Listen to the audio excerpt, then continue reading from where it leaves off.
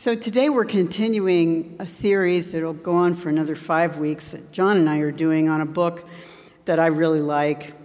It's called 9 Things You Simply Must Do to Succeed in Life and Love. It's by Dr. Henry Cloud. He's a Christian psychologist. He also wrote the Boundaries books, which were bestsellers.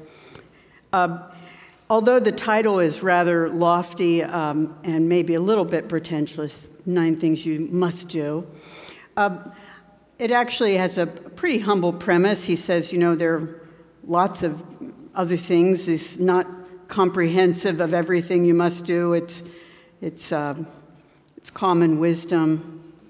It's things that he observed in his extensive practice as a psychologist, and they're often also collected in the wisdom sayings in the scriptures. We don't often preach on the wisdom sayings because they're oftentimes not included in the lectionary, but wisdom is important. Jesus also spoke many words of wisdom himself, including in part of the Matthew passage today. One of the reasons I think that they are not in the lectionary so much is that it doesn't necessarily seem like it's really theological. It's lessons and principles that you might have heard in common wisdom. Might be also principles that are taught in other religious traditions. Might be just things you figured out for yourself. I guess to me, that doesn't make it less of God if God is the creator of life and the one who gives it order. Spiritual principles ought to be things that lots of people can see and figure out. So, here we go.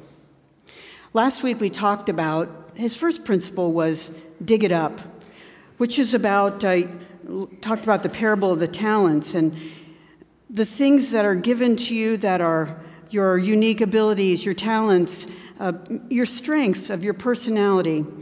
These are investments that God has in you, and successful people honor those investments. They respect the gifts that they've been given and place a priority on helping to grow and develop and realize them.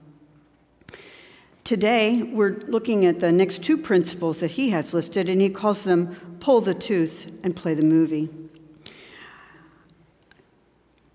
Jesus' powerful and kind of strident teaching in Matthew 18 that Stan shared with us at the beginning of the service talks about stumbling blocks and the ways people can put stumbling blocks in front of others that inhibit their progress, and the ways we can even be stumbling blocks unto ourselves. In fact, I actually kind of shudder every time I read that passage in Matthew about stumbling blocks, and then, the vivid things about if your eye is causing you trouble and getting in your way, pull it out, and your arm, if it's causing you trouble, cut it off. It's painful even to listen to, and I don't like to think about it. But the point that's being made is that people who are successful disciples don't hang on to bad stuff for long. They don't let their energy be drained off by unresolved problems, bad relationships, things that weigh them down and keep them from fulfilling their personal purpose. And so he says, pull the tooth. Don't let a toothache hang on for a long time. Make the appointment, get it pulled, or get a cavity filled, or whatever. Successful people don't let bad things hang on, draining their energy, taking their mind off the things that are more important, their personal purpose. For disciples, obviously, it's shaping our gifts and using them to serve God and thereby to live out our purpose in life. Now, on a simple level, this can be as just easily demonstrated almost like spring cleaning. So here, you are so lucky today, 2 plugs for the rummage sale. If you have a lot of stuff cluttering up your house that is no longer being used, and get rid of it. Clean house. It takes time to dust around all of the things that are cluttering up your space. If you don't use them any longer, repurpose them for mission service, as in the rummage sale. That's about things. There can be relationships that are in your life that are just not going anywhere. They're just filling space and time. I don't know how many of you, now this is dating me, but do you ever watch Seinfeld and think, why are these people hanging out together all the time? They talk about nothing important. They don't make each other better. They just, It occurred to me one day when watching Seinfeld, and then, probably many episodes later, it occurred to me, why am I watching this? But we do have people in our lives that, they're nice, they're good, but we're not helping each other move forward. We're not bringing out the best in each other. And actually, it seems like this is a small thing, but in the age of being able to have 3,000 Facebook friends or something, this is a serious issue as it impacts your time. Gwen and I both were triumphant. We've taken Facebook off our cell phones so we don't spend as much time on it. Things, relationships, activities that are not getting you where you want to go, or just time that we spend. That John Wesley, who I sometimes think must have been such a nag, one of the questions that we're asked when we get ordained is, will you never be triflingly employed? Man, that gets me every time because I trifle here and there. But is your time valued as a precious resource that you dedicate and see as something not to be wasted? So this is people who are successful, as they define success, don't allow problems to take off all of their energy. And not only do they not let problems take off their energy, they don't let things that are lesser of importance drain off their energy. But I think probably most of us have difficulty with letting go of things that have problems. And I think partly we have ideas that it's bad to hurt people's feelings or say no, that we're afraid of what people will think of us if we draw boundaries, and we're afraid of disapproval. We think we need to make everyone happy, so we kind of quiet our innate impulse to run away from things that are not positive. Sometimes you can feel guilty, or maybe we haven't had role models who have helped us see how to deal constructively and work through problems. Maybe we don't have enough confidence to stand up for ourselves. I know that people, I think I've had this said to me before, people are sometimes at church a little scared when they see me coming because they think I'm going to ask them to do something, which, yes, I do. Sometimes. But I want to tell you, this is absolutely true. I do not want you to say yes to me out of guilt, out of a sense of resentful duty. I don't want you to say yes to me because you think, oh, if I say no, it'll never happen and the world will fall apart.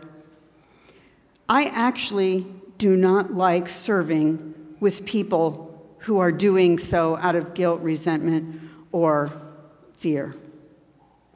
So if I ask you to do something, now I may say, pray about it, but I mean pray about it, and you say no, then I think, you know what?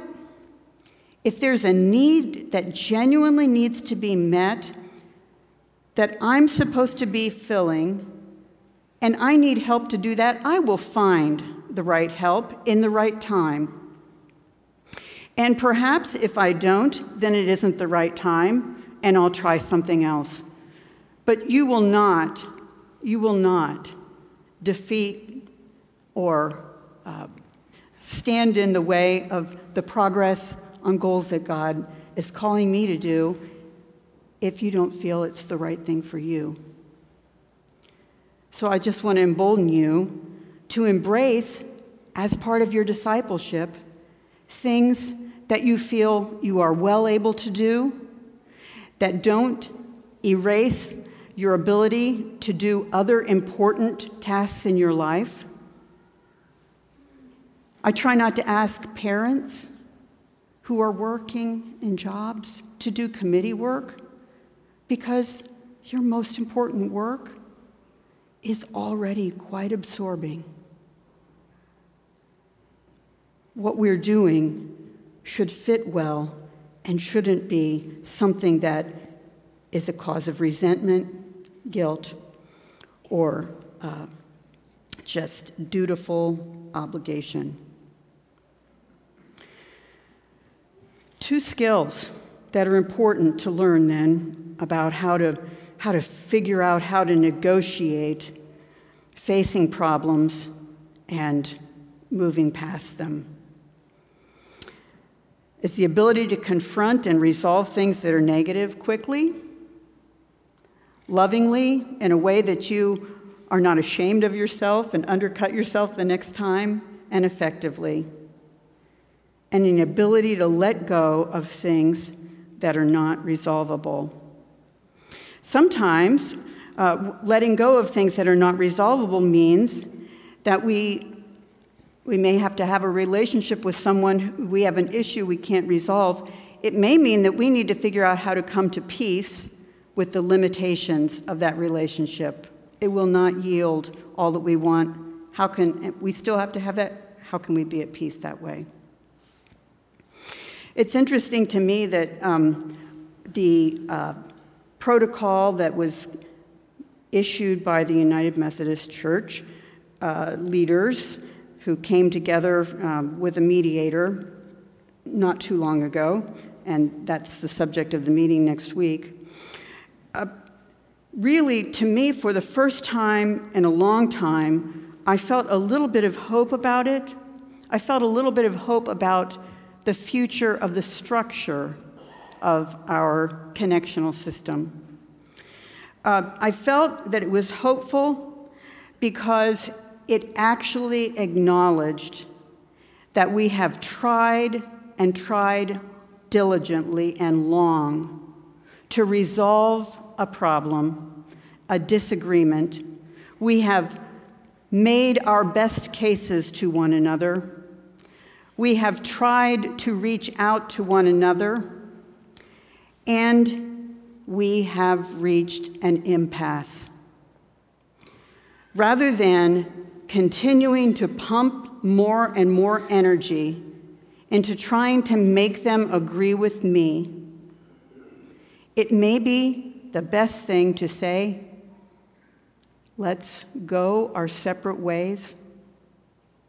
And we will continue then to be able to put more energy into what it is that I know you want to do and I want to do, which is to make disciples of Jesus for the transformation of the world. And I want to do that for all people without fear of being stopped, put on trial, etc. I also want to know that young people who are LGBT, who feel a call to ordained ministry, can serve with openness, with affirmation, and their gifts can be for the benefit of the church. I want to know that this place can openly, many places, celebrate the coming together of people in love and commitment to marriage. I want to move on, and many others do too. That is not a bad thing. It is what it is, a realistic assessment after trying to fix something and then saying, any more working on this particular route is draining our energy and taking it from critical other things. So Pull the Tooth is about moving on and fixing what can be fixed. Sometimes fixing what can be fixed means knowing when you need to call for other help. By the way, I can only do a little bit in the book, and I really do think it's a good book, and if you get it, I don't think you'll be disappointed. The third principle is play the movie. Play the movie, as Wally was kind of talking about, is about thinking about the long-term consequences of any actions that we contemplate. And we can play the movie out a couple different ways. We can play the movie out if we see the possible consequences of an action that we take. We also can play a movie out if we think about the possible consequences of actions that we don't take. So a woman, he talks in the book about a woman who came to him and said, I've always wanted to be a lawyer. All my life I wanted to be a lawyer, but I'm working in finance, and I'm getting older, and I'm never going to. And he says, do you like your job? No, I hate it. Well, why don't you go to law school? Well, it'll take 3 years. I just don't, that's just too long. And he says, you know what, play out the scenario of the movie. You are still, in 3 years, are you going to like the job that you're doing anymore? No, pretty sure not. You're going to have lived those 3 years. Why not use them, building towards something that really is your passion, that really is where your gifts are? Play the movie. Jesus talks about not putting a stumbling block in the way of children. And I think it is particularly important for adults and their interactions with children to think about the way the consequences of their parenting play out long term. I wanted to think of an example on this to share with you, and I just hate it when it happens that the examples I think of that are bad are mine. But I will. When my son's ADHD like I am, so, hard, organizationally challenged, hard to keep focus, and things get spread all over the place. Go look at my office. He also happened to have allergies to dust. And so I always wanted to keep his room, growing up, very, very dust-free, and I dusted it a lot and vacuumed it a lot. And when I was a little girl, when I didn't have, every Saturday, I had to stay in my room until it was cleaned up, which sometimes meant I was in my room all day long. I'm not kidding. And as a parent, when I was working all week long, on Saturdays, I wanted to do some fun things with my kids. I didn't want to make him stay in the room all day long till he got his room cleaned up. So what would I do? And it's also really hard to dust and vacuum a room that's not picked up. So I always cleaned my son's room for him all the time. And now I have left his wife a challenge. I was like, play the movie. But as a parent, you have the opportunity with so many things to play a movie. Am I doing this for my short-term benefit, so I don't have to deal with an upset child, so I don't have to help them work through something? Or am I thinking about their long-term future and what they need to be developing and skills they need to be building on in their own lives? Play the movie. Now, the book of Proverbs, and John and I, when we read this, we both thought, gosh, this would be a great this would be a great book for our children to read. But Proverbs was written, you can see the format, those little bumper stickers were written as an advice book to young men. And so you can find some kind of sexist stuff in Proverbs for sure. But I actually think that there's no age limit for the importance of this play the movie thing. Just this week, we had at the retiree ministry gathering, we had someone come in and talk with us about how it is that you proactively think about the changes that you face aging and make choices about the right life setting for your changing, health and potentially changing health and maintaining your health. Very, very difficult to do. I mean, it's emotionally difficult. Logically, it's not that hard to think through, but emotionally, it's difficult to think about, I may be facing changes, and how will I be prepared well for them so that I can maintain as much control over the values that I'm living out through many stages. Not easy to do, but playing the movie and thinking about what will it look like once I get on the other side of these decisions. What will it look like if I just don't make the hard decisions or think through the difficult questions? Playing the movie isn't just for kids, it's for everyone. It's one of the things, by the way, that we're doing now as we think about the climate.